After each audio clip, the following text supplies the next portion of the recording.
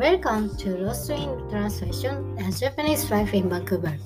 In this podcast, Charlie, an introverted, friendless Japanese woman living in Vancouver, talks about life in Vancouver in order to improve my English. I hope you enjoy listening. Recently, I commute to a rural area to work, so I can sometimes find wild animals such as rabbit and squirrel. I was recently surprised to come across them even on their natural route. A rabbit tended to take a rest and sit tight on the sidewalk. A squirrel tended to cross the road just quickly.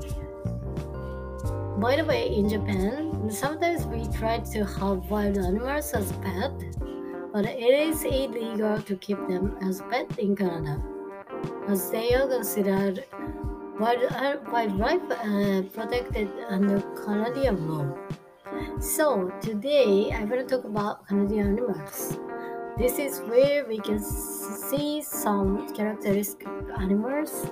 Let's start with Canadian goose, which is a large waterbird and that is native to North America and is one of the most recognizable birds in Canada. This is quite photogenic, but according to the rumours, it's quite violent. Just be careful.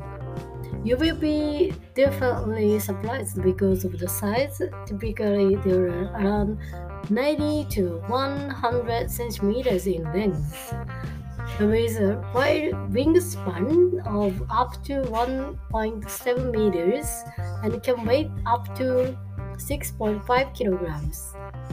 Quite big than expected.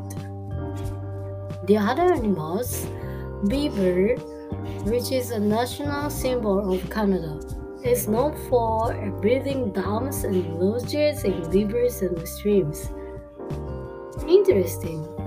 Beavers are found all over Canada, and the largest population of beavers can be found right here in British Columbia. Actually, I've never seen that, but you can check it online. Looks so cute.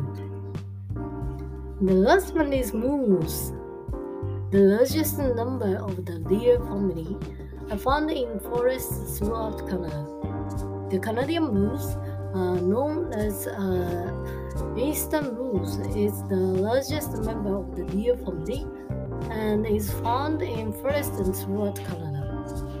They can grow up to 2.4 meters tall at the shoulders and can weigh up to 700 kilograms. So big, and I have never seen that moose as well, but it seems quite famous. Moose have a distinctive appearance with long legs and humped back and large bulbous nose. They are herbivores and eat a variety of vegetation, including leaves and twigs and aquatic plants. Canada has lots of wild animals due to a combination of factors, including its vast size and diverse landscaping, and relatively low human population. This density in many areas. With the world's second largest land area, Canada offers a wide variety of habitats for animals to live, from temperate rainforests on the west coast to Arctic tundra in the north. So, do you like animals? Hope the episode reminds you of your lovely animals. Thank you for listening today. See you next time. Have a good one.